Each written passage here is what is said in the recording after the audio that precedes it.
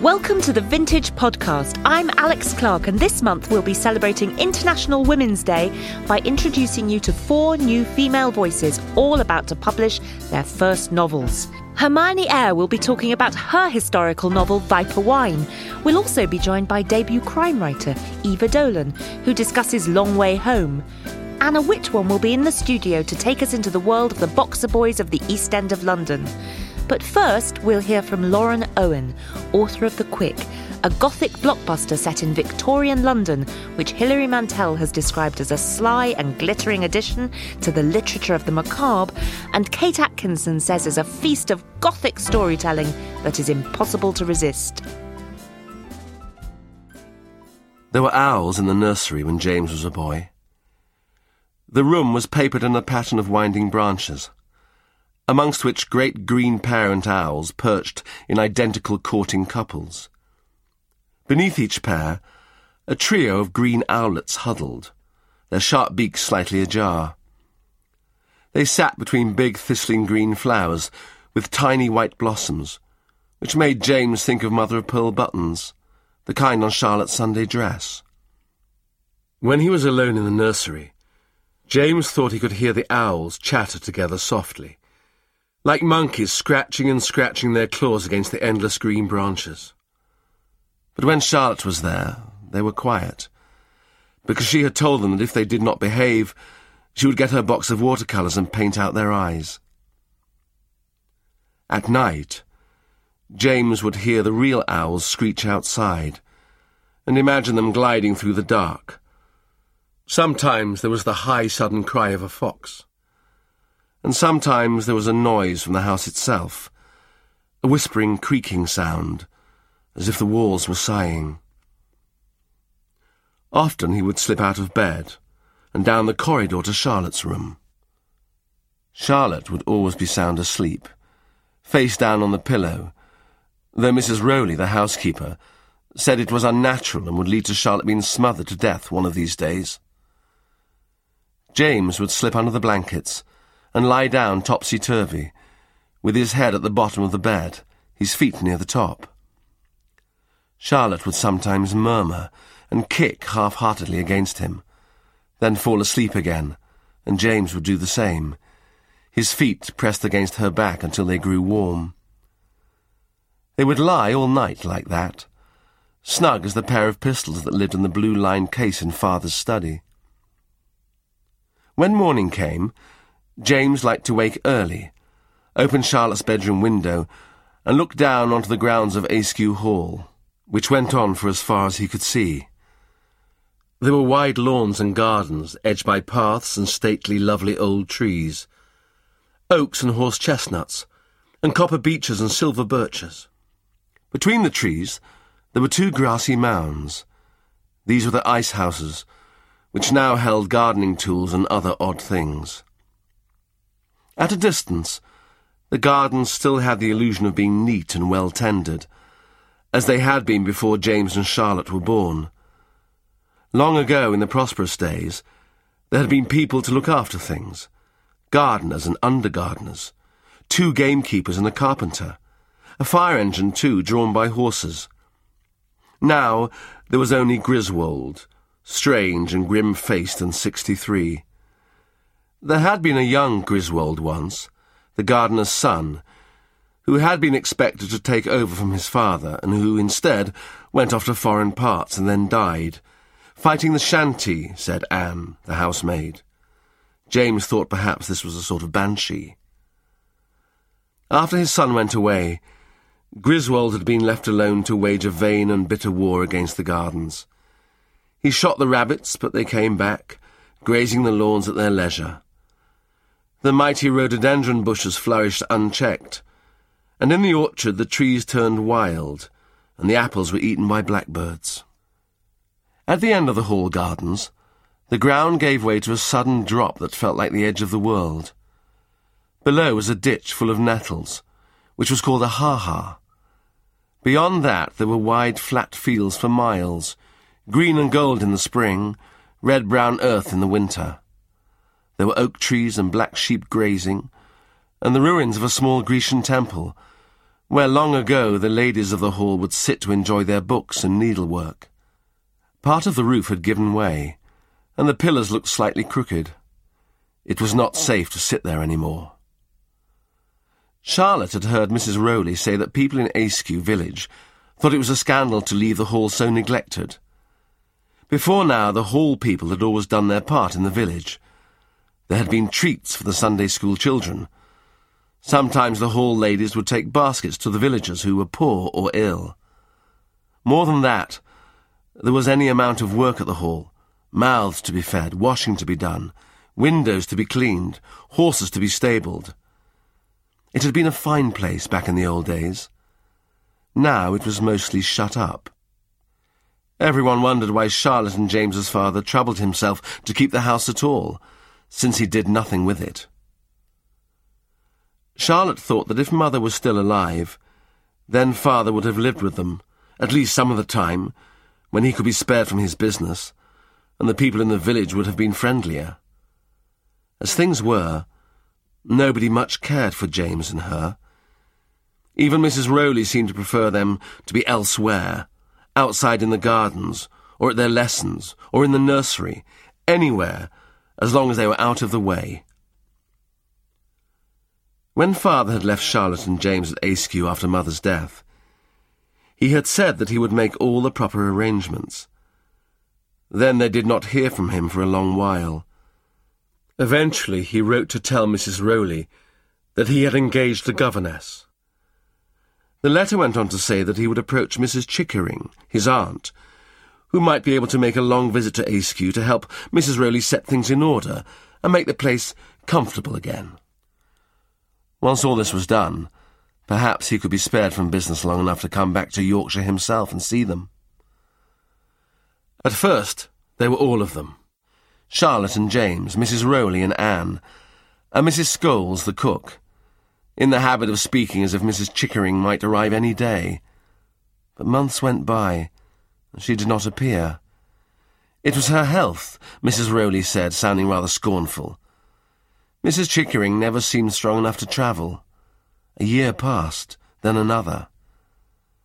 Anne and Mrs. Scholes were the only servants at Ayskew, apart from Griswold, who scarcely counted. They were both up from York, and spent a great deal of time huddled in the kitchen for warmth, complaining of the remoteness of the house, the dreariness of the mists, and the loneliness of their situation. Sometimes there was a governess for Charlotte and James, but these ladies never stayed for very long. So Charlotte did her best. They would have to be brave, she told James, and she devised ordeals for them to perform.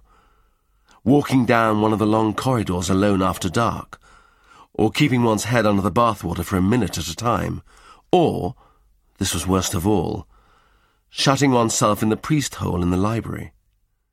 The Quick is, I'd say it was a Gothic story. It's also an adventure featuring a mysterious gentleman's club called the Aegolius Club, and a number of different characters who sort of come into conflict with the club in a number of different ways. Set in late Victorian London, and there's sort of a hopefully quite a bit of detail of the period, how the mood of the city was at that time.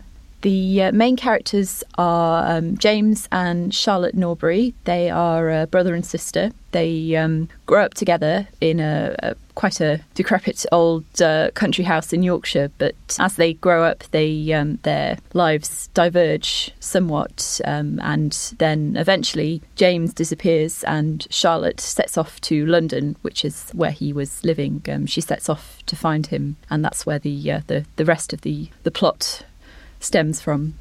A lot of the book is sort of inspired by the late Victorian and some earlier Victorian novelists, who I loved to read growing up. People like Oscar Wilde, Sir Arthur Conan Doyle, Charlotte Bronte. I think there's sort of an element of their influence in the book. Probably also the sort of sensation novels of the 19th century. People like Wilkie Collins, people like that. So yes, I think there's a blend of sort of 19th century and probably especially sort of 19th century Gothic authors in the Quick. I had a lot of fun researching, actually. I had quite a good grounding in the time period from studying the literature, which I did at university, but I spent quite a while sort of researching online and also in the British Library, Just Things, culture and history. It's a fascinating way to find out about a century, actually, because there's a real need to know rather than just a sort of more generalised interest. I'm currently working on a sequel to The Quick, actually. It's the book was eventually going to progress into the 21st century. I got to the point where I realised that would probably be hundreds and hundreds of thousands of words long and probably alienate readers quite a lot. So I ended in cutting it down the middle, and I'm now sort of working on the remainder of the original material. I'm thrilled and excited that the book is coming out in the UK and US. It's been a dream of mine for a very long time to publish a novel, so it's surreal but amazing to have got to this point. That was Lauren Owen talking about The Quick, which will be published by Jonathan Cape in April. Also published by Cape this month is Hermione Eyre, who I'm joined by now. Hermione is a very prolific journalist who's interviewed everyone from Naomi Campbell to Carey Mulligan and Gilbert and George and Grayson Perry. Her novel Viper Wine is a baroque and roll tale about the dramatic life and death of Van Dyck's muse, which splices a high society love story with authentic historical stories. Hermione, you're going to read for us now. So this is Sir Kenelm Digby considering Van Dyck's portrait of him and his wife. The portrait was mightily well done, capturing such grace in his Venetia and some sort of courage in himself, he supposed. It was a world away from the flat, stiff likenesses of his forebears who always seemed propped against the dark. Instead, this was utterly of the moment. Their health was unsurpassed, they seemed to breathe, to sit comfortably in their chairs. Venetia's expression had a wisdom, a glowing forbearance to which people were much attracted. And yet, in truth, she was more tense than ever since Kenelm was come home from sea. She turned her head away from him like a sick heliotrope. Was the taste of her lips different? Was her climacteric come early? What was the unusual heat in her kiss and the coldness in her limbs? He needed the portrait to help him see her better. Every gent and lady who aspired to immortality or fashion or merely the epithet fine passed through the Blackfriars studio, and all of them saw the Digby's portrait. They came up the water stairs and into the grand salon, where the painting commanded the light from the river. Many of the studio visitors exclaimed to see the Digbys, greeting their portrait and babbling as they took it in. "But so it is when you are born a true beauty," sighed Mistress Daubeny. "Age cannot wither her," said Belinda Finch peevishly. "Do you think I should wear more blue?" "Venetia Stanley, is it?" said the husband of the first. "She's a one, they say, is altogether—" He whistled and drew curves in the air. "Bona roba." Both ladies nudged him with embarrassment as if the painting could hear. "Oh, gee," said Andy Warhol. "She looks so unhappy." "It really suits her. It gives her an expensive aura. I bet she folds her money lengthways. I met a Rothschild who kept her money folded in a little Scotch purse with a pom-pom." Kenelm frowned at this silver-haired changeling and asked him what his business was. "Just teaching Van Dyck some tricks. I told him never to include a pimple in a painting, because a pimple is a temporary distraction. I shan't stay long, though. I'm too insecure to talk to strangers." The editor of Vogue passed through too, gazing at Venetia briefly, nodding dispassionate approval. This was perfect. Venetia would sell. She was a cover. Anything could have happened to her in life, too much Botox, too much drink, or a botched lip job. None of it showed once her image was up here, tweaked and manipulated. Van Dyck could always be counted upon. Any second-rate artist could create a generic beauty. The point was to make the beauty particular, ideally recognisable. When Edward Sackville saw the painting of Venetia, he genuflected. It became common for gentlemen Kenelm scarcely knew to say, "Oh, sir, your wife is looking so well," or "Your beautiful lady, what a fine pairing you make," which gave Kenelm an instant's confusion before he realised these strangers had seen their portrait and thus the familiarity they felt for him and his wife was an illusion, maintained by a trick of oil and brushwork as one illusion begets another. And like an abysm of mirrors, the illusions carried on so that it was declared at court that Venetia had never looked more gracious, never commanded such noble charm. The cleverness of the portrait was that Van Dyck had not overstated his case, but given her an aura of tired elegance, a mildly enervated wanness, and most clever of all, she looked very like the Queen, even though the Queen was 10 years younger. Venetia's likeness went out into the world on billboards, on the big screen, displayed, retouched, elongated. A fantasy, a capriccio of perfection, and it barely mattered what her own self had become. The images were so much more powerful than she. Thank you so much, Hermione. I don't know where to start, really. Your book made me laugh so much when the idea of it, all these women at court in the 17th century drinking Viper wine to make themselves more beautiful. Just tell me about the idea. It's based on some paintings by Van Dyck, which were my initial inspiration. I found them so mysterious. Who was this alchemist with his sunflower, and who was his wife, who was painted on her deathbed by Van Dyck, aged only 32. And I looked into it a bit more, and I heard that she'd been alleged to be drinking this beauty potion called Viper wine. And I found a little more about it, and I found out that lots of those type of potions included opium, and the idea of narcissism, self-regard, addiction to beauty felt very contemporary, and yet very much of its period, the 17th century, and I really got into it from there. That's the kind of that's the thing, isn't it? Immediately you think this is just like now. So yes. Obviously we do not think in the 21st century that we've invented ways of trying to look young and beautiful. Yeah. But it's amazing to think of all these women trying to extend their youth in exactly the same way as we do now, isn't it? Exactly. The past is so utterly different, and yet there's often just twinges where you feel a real recognition. These women are covering their faces with pearl powder and egg white because a sort of gleaming whiteness was the look. Nothing like us, and yet there's the same sort of psychological dependency on these things. There's the same idea that a woman's power comes perhaps from her looks, and yet even then that wasn't entirely true, but it can overwhelm a character, and I really was delving into that psychology, really where you get your power from as a woman in that period when obviously so many avenues aren't open to you. An amplified version of today, and perhaps makes us question what we're doing today when there are so many other ways for a woman to be powerful, and yet we're still thinking about the same beauty treatments and the same snake oil, basically. And probably in 400 years' time, what we're doing will seem just as barbaric as their very odd beauty practices. Hermione, of course, you've interviewed a lot of very beautiful, very glamorous women, and now you've written this book, and I'm just wondering what, if anything, you felt you've sort of learned about what beauty is, the nature of it, what we should think about it, as it were.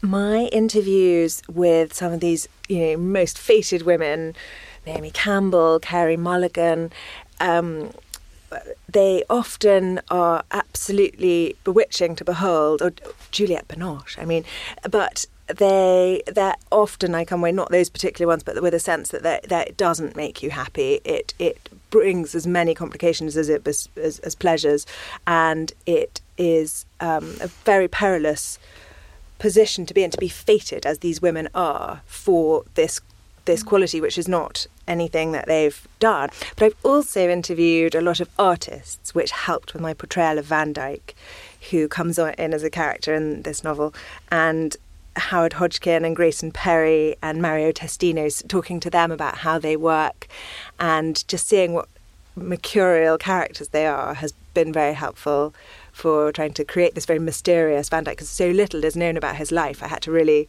use some imaginative sides of my research in my day-to-day life. One of the really interesting things about the book is that Venetia isn't doing this for her husband, is she? He doesn't want her to do it. He loves her so much. He thinks she's beautiful. He doesn't want her to take Viper wine.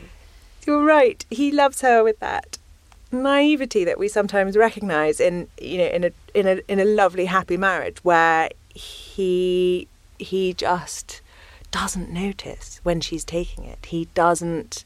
I don't want to give too much of the book away. He's an alchemist, so in his laboratory he's got access to all sorts of strange chemicals. So when his wife dies, you can imagine the public response is very suspicious of Sir Kenelm, which is absolutely heartbreaking, because he couldn't be more in love with her and goes into mourning, retires from the world, having been a very gay courtier in the heart of the court of Charles I. He retires to Gresham College, wears black, grows a beard, very unfashionable at the time, has his only friend is a wolfhound who he has with him at all times, and he actually tries to work to I've seen his notebooks. He really did this. He tries to work to restore crayfishes to life from their ashes, because he believed this type of resurrection could happen.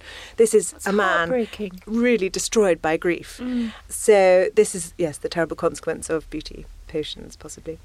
One thing I must ask you, we described the book in our introduction as Baroque and roll, and we've got a copy in front of us here, haven't we now? And it's got a portrait, it's got Van Dyck's portrait of Venetia, which you've taken terrible liberties with, and she seems to be holding, what? An iPhone. Yes, next to the viper which crawls across her beautiful silk gown, painted by Van Dyck or possibly his specialist costume painter. The liberty that is taken with the cover is, an amazing idea by the designer of the cover, and they've given a slight Sex Pistols feel. The yellow and slightly edgy text, and the font rather. In the novel, there are no iPhones. It's slightly more subtle. No, it's about vibrations from the future. We've just listened to you describing a sort of scene, a historical scene, into which suddenly Andy Warhol wanders. So obviously the cover, my point is that it really reflects the kind of rather sort of, what can we say, kind of liberal attitude you've taken to writing about the past, the kind of mash-up way that you've done it. Yeah. I was really having a lot of fun with the historical genre, because there can be a slightly po-faced feeling that, accuracy must be maintained at all times. And I've got really into the accuracy, and I've done it, I've spent weeks in the British Library. I've had the time of my life researching what was really happening. And I introduced just a few things to a few strange elements of time travel which remind you that you're reading a book written now. I've actually embraced the idea that it's a historical novel written now, set in the past, rather than trying to sort of airbrush that out, as often happens, I think, when people just write about the past. Well, it was huge fun. I'm kind of wishing you'd brought along some actual Viper wine with you, but not to worry. We will do our best with what we have. Thank you so much, Hermione. My pleasure. Anna Whitworm's debut novel Boxer Handsome was published by Chatto earlier this year and is already one of 2014's hot debuts. Anna was selected by The Observer as one of a handful of young writers to look out for this year, and described by the Evening Standard as an accomplished writer with a gift for description. Set in East London, this is gritty, bare-knuckle fiction that you won't be able to put down. And Anna's going to kick off our chat with a reading now. Teresa was still in her pyjamas and dressing gown when the door went. It was no shock to see her dad there, his back turned as he finished a phone call. She felt naked and strange in shorts and a T-shirt. She pulled her T-shirt down and waited for Denny to finish talking. He took his time to keep her waiting, to remind her that he was her dad. Gobby and rude to anybody else, Teresa was shy and obedient for him. She waited her turn.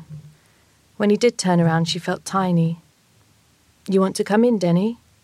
She had never called him Dad. It wasn't how it was done between them.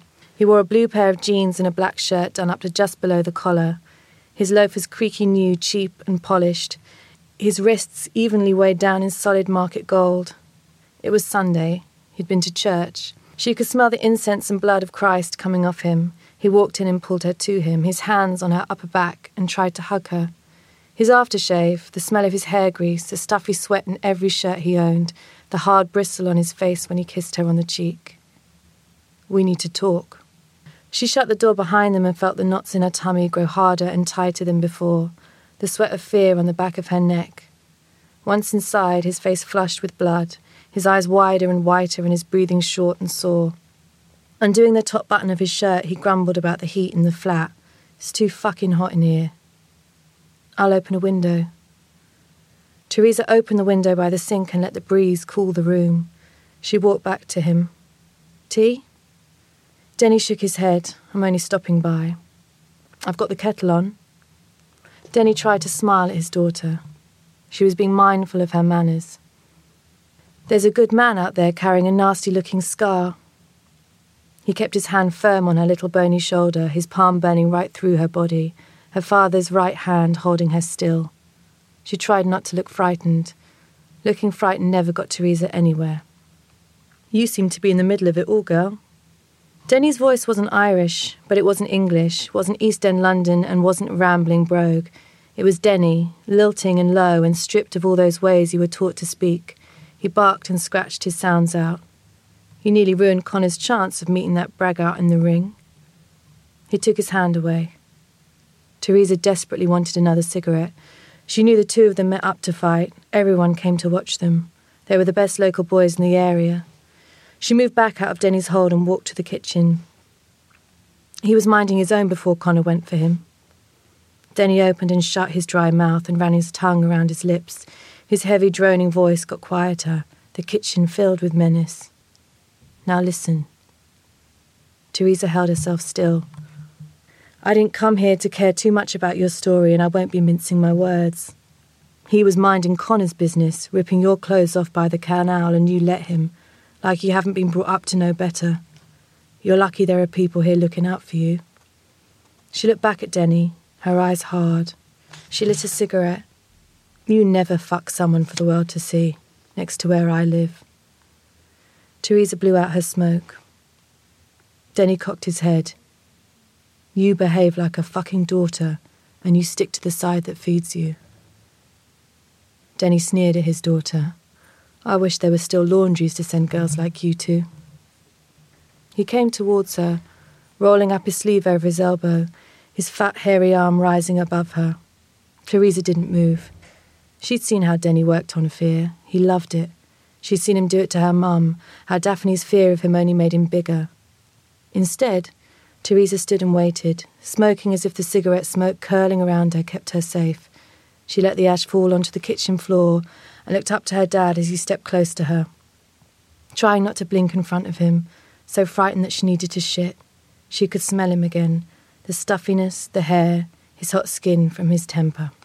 Thanks so much, Anna. That comes quite near the beginning of the book, doesn't it? Where you're sort of setting up these three principals, this girl, Teresa, and the two boxers. Just tell us a little bit about them and their stories. Well, when we meet Teresa at this point, she's been instrumental in a big fight at the beginning, first chapter of the book between Bobby and Connor. She's Connor's girlfriend, but she's had a fling with Bobby, and they keep sort of seeing each other by the canal. And they have a huge bust-up by the canal, which is very violent and bloody.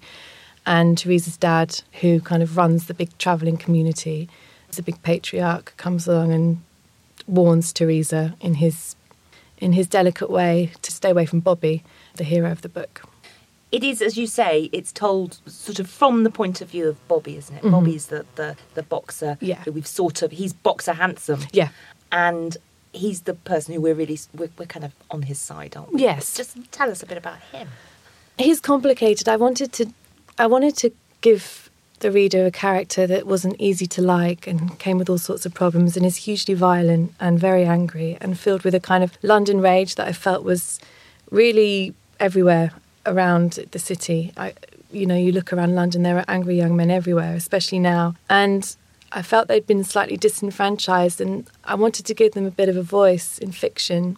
And that's where Bobby came from, really. And it's very rooted, isn't it, in the East End? This is an East London book. Yeah, very much. And that came from my granddad, who did some featherweight boxing at his local boys' club, Crown and Manor. And I was born in West London, but my mum was born in Clapton and my granddad was born around Hoxton area. And I think I wanted to kind of write a return to my roots somehow. And I was fascinated in the East London history and immigrant boxers and the Jewish-Irish thing. So that's how Bobby was born, really. Well, it's interesting you say you're sort of going back over your own history, But also, if you look at that part of London, I mean, we have listeners from all sorts of places. But the part of East London that you're talking about, of course, is super trendy, super gentrified, super expensive now in places. So you're also sort of reclaiming the history or telling a kind of hidden or disappearing history of a part of London, aren't you? Yeah, definitely. And it's a kind of disappearing, faded kind of masculinity too. So it's an old London and an old kind of machismo, and both have kind of been rendered obsolete and don't really... You have to look hard to find, I think, this kind of community. It's also, all the characters have different sort of backgrounds in terms of their kind of immigrant history. There's Bobby himself is of a sort of mixed heritage, isn't he? Yep, he's Jewish and Irish, which was a real nod to 19th century boxing history.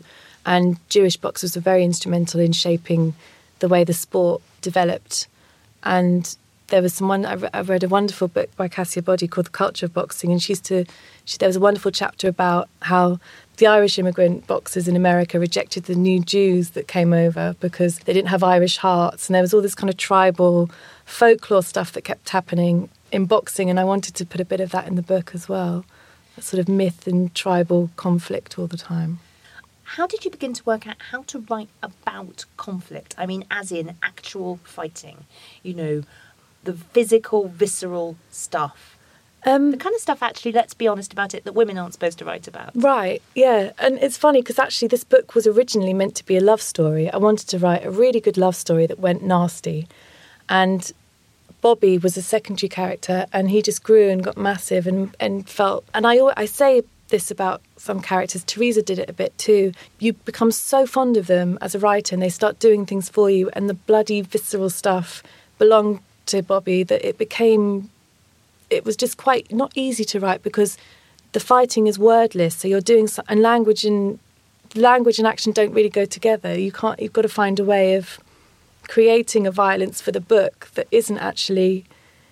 Otherwise you're right. I mean, especially with the boxing, otherwise you're kind of becoming a boxing journalist, and that's not what I am. I'm not doing a kind of technical analysis of boxing. It was more an impression of violence. So it was very difficult. The hardest scenes in the book to write were definitely the fighting scenes, because they all had to have a range. They couldn't mimic each other. They all had to do a different thing and have a purpose. I'm going to finish just by asking you the kind of thing that all people who've written their first novel don't want to hear, but we want to know. Are you working on a second? Yeah, I am. I fell in love with Teresa when I wrote this, in the same way that I fell in love with Bobby, and I really want her to have her own narrative, her own tale told, because she's a really interesting character. So we might be looking at a kind of East End series. She might leave the East End, actually, and I think that's the thing. I want her to survive, and I want her to get out, and I want her to be a bit of a hero for herself, or heroine.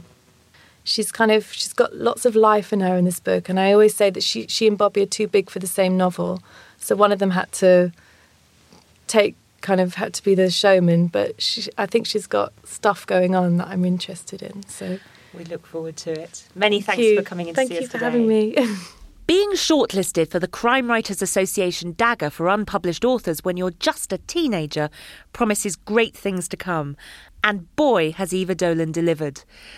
Published at the start of this year to great acclaim, Long Way Home is her debut novel and the start of a major new crime series featuring a detective duo from the Peterborough Hate Crimes Unit. The Sunday Times remarked that the modern scourge of people trafficking is brilliantly described in this ingenious and compassionate novel. We're going to start off with a reading. Zhigic got out of the car and buttoned his parka up to his chin, watching a woman retreat from the upstairs window of the house opposite, curtains a few inches too short, swinging back into place. The house looked cheaply renovated and badly maintained. Mismatched plastic windows packed out with bright yellow expanding foam, a front door showing the painted-over scars of old locks, busted and replaced. The neighbours were more house-proud, neatly mown front lawn and primped hanging baskets on the porch. They had a St. George's cross tacked up across the living room window, and somehow he didn't think it was there in readiness for the weekend's rugby. There were a few English in the area still, and the ones Zhigic had run into operated under a siege mentality. Wouldn't be forced out, as if anyone was trying to. They were the ones who squinted at his card, asked, "Zygic?" Zigic, is that how you say it? Then, when he corrected them, Zigic, they got it wrong again. The ones who always wanted to know where he was from. No, really from. Despite the Peterborough accent, Bird with a fen edge he couldn't quite shift, they thought he was just off the bus, taking some hard-working English copper's job. They weren't entirely wrong. The ACC needed a foreign name to head up hate crimes, and he wanted it attached to a third-generation body, someone just different enough. Zigic crossed Highbury Street between the cars, clocked an out-of-date tax disc on one, an empty vodka bottle on the dashboard of another. At the far end of the road, a transporter van was unloading the night shift, another group waiting on the curb to get in. People were coming out of the houses, togged up against the early morning chill in quilted coats and woolen hats, heading down towards the collection points strung along Lincoln Road.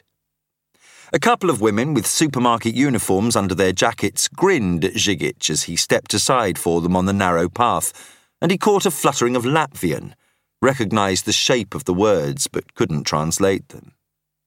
They had walked past number 63 without even glancing down the driveway. Despite the police tape and the WPC standing guard with her hands tucked into the small of her back, they hadn't let their curiosity get the better of them. Zigic wondered where they learned that. What had been bad enough to override the hard-wired human instinct to look where you shouldn't? Anywhere else, the neighbours would be out in numbers, but the group at the edge of the cordon was only 4 strong, an elderly couple in grubby anoraks and a young woman holding a squirmy toddler to her chest. None of them spoke. They hardly moved, only looked along the cracked tarmac driveway towards a pair of high wooden gates which stood open a few inches, showing a sliver of metallic paintwork and the back window of an Astra van. The house was 1930s, a pebble-dashed detached painted white, but not recently, with wooden windows done in the same expensively dingy green Anna had insisted they buy for their front door at home. It was still in the garage. Zigic told her you couldn't put it on while there was a risk of frost. He was hoping she'd come to her senses and let him paint it red. "Morning, sir." The WPC lifted the perimeter tape for him, and Zigic ducked under. "Any trouble?" "No, sir. Most of them are at work by now, I reckon." "How's the doc been?" "You just missed him." Zigic went through the gates into number 63's back garden, the smell of smoke hitting him full force, an unmistakable meatiness to it which snagged at the back of his throat. Flecks of black swirled in the air, and he tried not to think what they had been part of as he picked one from his bottom lip. The charred hulk of the shed was tucked into the far corner of the garden, against a run of old red brick wall. It was a standard issue 8x12 larch lap with a felt roof collapsed in on itself and a stable door smashed off its hinges. Inside, Zigic saw a twist of blackened metal and springs, which could only have been a sun lounger, and a body caged by it, slumped in the middle. Only the head was clearly visible in a shaft of weak morning sun, scorched skin, cracked and seamed red. D.S. Ferreira was standing nearby with the fire officer, hands shoved into the pockets of her duffel coat. "What have we got, Mal?" "One lightly toasted corpse," Ferreira said. "Looks like he was in a sleeping bag." The fire officer nodded. "I've dossed down worse places." "Me too." Ferreira turned away. "Expert witness says we've got accelerant." "Smells like kerosene," the fire officer said, wiping his face with the front of his T-shirt. Neither were very clean. "Reckon it might have been stored in the shed, but you take a shufti in there, Inspector." He stepped back, and Zigic looked beyond the remains of the sun lounger and the body which was bigger than he first thought. Definitely a man, and a well-built one at that. Saw a few empty bottles next to a melted crate and a galvanised metal bucket which was somehow perfectly untouched. Other than that, the shed was empty. Wish yours was that tidy, hey? The fire officer said. Might have been an accident. He'd been putting some drink away by the look of him. And it might have been spontaneous combustion, but there was a padlock on here heavy enough to hold down an elephant. Inside? Outside. Where is it now? Still on the door, the fire officer said. Knew you'd want your people in here. The mobile on his belt sounded a plunging tone, and he was already moving as he checked it. I'll get my report over to you before 5, Inspector. Mel, a pleasure as always. He jogged off towards the gates.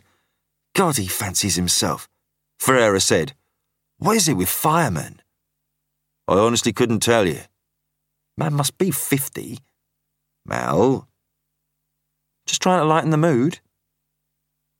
The shed roof gave an ominous crack, and she stepped away smartly, kicking up water onto Zigic's jeans. Sorry. Eva joins me now. Welcome, Eva. You're going to tell me about your debut novel, Long Way Home, your first foray into fiction writing, and you've chosen crime. Just tell me about how the book started. The book started from a conversation I overheard in a pub, which I just kind of wandered into, as I generally do with pubs, and two men were discussing the practices of a local gangmaster, who they both knew, and there was huge admiration for this terrible man and his business practices and how he exploited his workers, and how if any of them got out of line it would just be, a beating. And they treated this how somebody who worked in an office would just treat a formal warning. It was just, yes, this is what you do to keep the people in line. And I sat there listening and I thought, this is just surreal. I can't actually believe that this goes on in a civilised Western country. You were just sitting there kind of I was eavesdropping. just sitting there eavesdropping. Yeah, because I love being a writer because you now have a reason to eavesdrop on people and you can justify it afterwards rather than just being nosy, which is what I was doing then and there. And so they went into the details a little bit, but not an awful lot. But it was just enough that it stuck with me, and I thought, this is really interesting. I hadn't read any other books about it. So I just put down the book I was writing and just forgot about that. And I started writing about the world of migrant workers and the exploitation and the crime that magnetises to that world, because it's quite unregulated and everyone's in quite a precarious position. And I just thought, this is a really good story. And when I was a little way into the book, some news reports started coming through about slave labour in Britain, and I thought, I've got to do this really quickly. So I went completely focused on it, and the more I began exploring that world, the more I realised that these two guys' conversation was the tip of the iceberg, and they were actually very much at the soft end of what happens to people. And for a lot of migrant workers, it is significantly worse and significantly more dangerous. And the people they end up working for are just the worst kind of criminals. So you decided to make this into a thriller, yeah. And then of course you need your detective, or in this case, detectives. Yeah. So how did they come about? Well, once I knew I was going to be writing about immigration, I really liked the idea of having characters that had an immigrant background. So Zigic is third generation of Serbian extraction.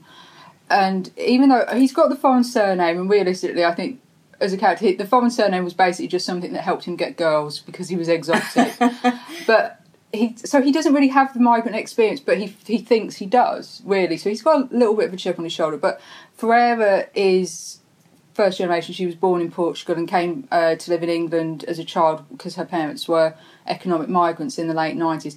And she has got a ferocious chip on her shoulder about it, because she's grown up in a caravan on a farm as the child of exploited migrant workers, so she's got a real bee in her bonnet about the subject. So between them, there's a balance between them, because Zigic is a bit more steady and a bit more analytical, and Ferreira's fiery and instinctive, and he probably should rein her in. I probably should rein her, but she's just so much fun to write because she will just do anything, and as a writer, that's really satisfying to have a character that will just behave really badly. say this started with a conversation in a pub. Yeah. But then, a conversation in a pub overheard does not a whole book make. So how did you go about sort of researching the rest of it, immersing yourself? Yeah. Did you make contact with the police forces? Did you make contact with migrant workers themselves? I didn't deal with the police at all. I went to the other side because I thought that would be more interesting. And honestly, because I had easier access to them. I knew a legitimate, highly respectable gangmaster through my family who was very... I was going to say he was very generous, but I think he was probably very generous because he didn't know I was going to write a book about it. So he... Does he know now? Okay. No, he doesn't. He hasn't. He has no idea. He isn't actually in the book though, so he shouldn't be upset. And but so he was very open about the way his business runs and the kind of people he employs. But he was legitimate, so that was quite limited use for a crime book because I needed to know what the people at the thuggy, nasty end of the business were like. And for that, I went and spoke to migrant workers that I knew through mutual acquaintances. And the stories they told were quite horrific. I mean, they'd work for 6 or 8 weeks and then all of a sudden they wouldn't get paid and they'd get put out of the house they were renting. Beatings were usual, threats to kill were usual. It's just a horribly precarious world for them if they fall in with the wrong gangmaster, because even though it's regulated, the regulation's very sketchy. And, I mean, these people are leaving behind everything that they've had at home, their support networks, their families, their friends a lot of the time, and they're just coming over here to find work, and sometimes they just fall into the clutches of the wrong people. So a lot of what's in the book came from there, and I did other little things, because I don't actually live in Peterborough. I went there and had a look around.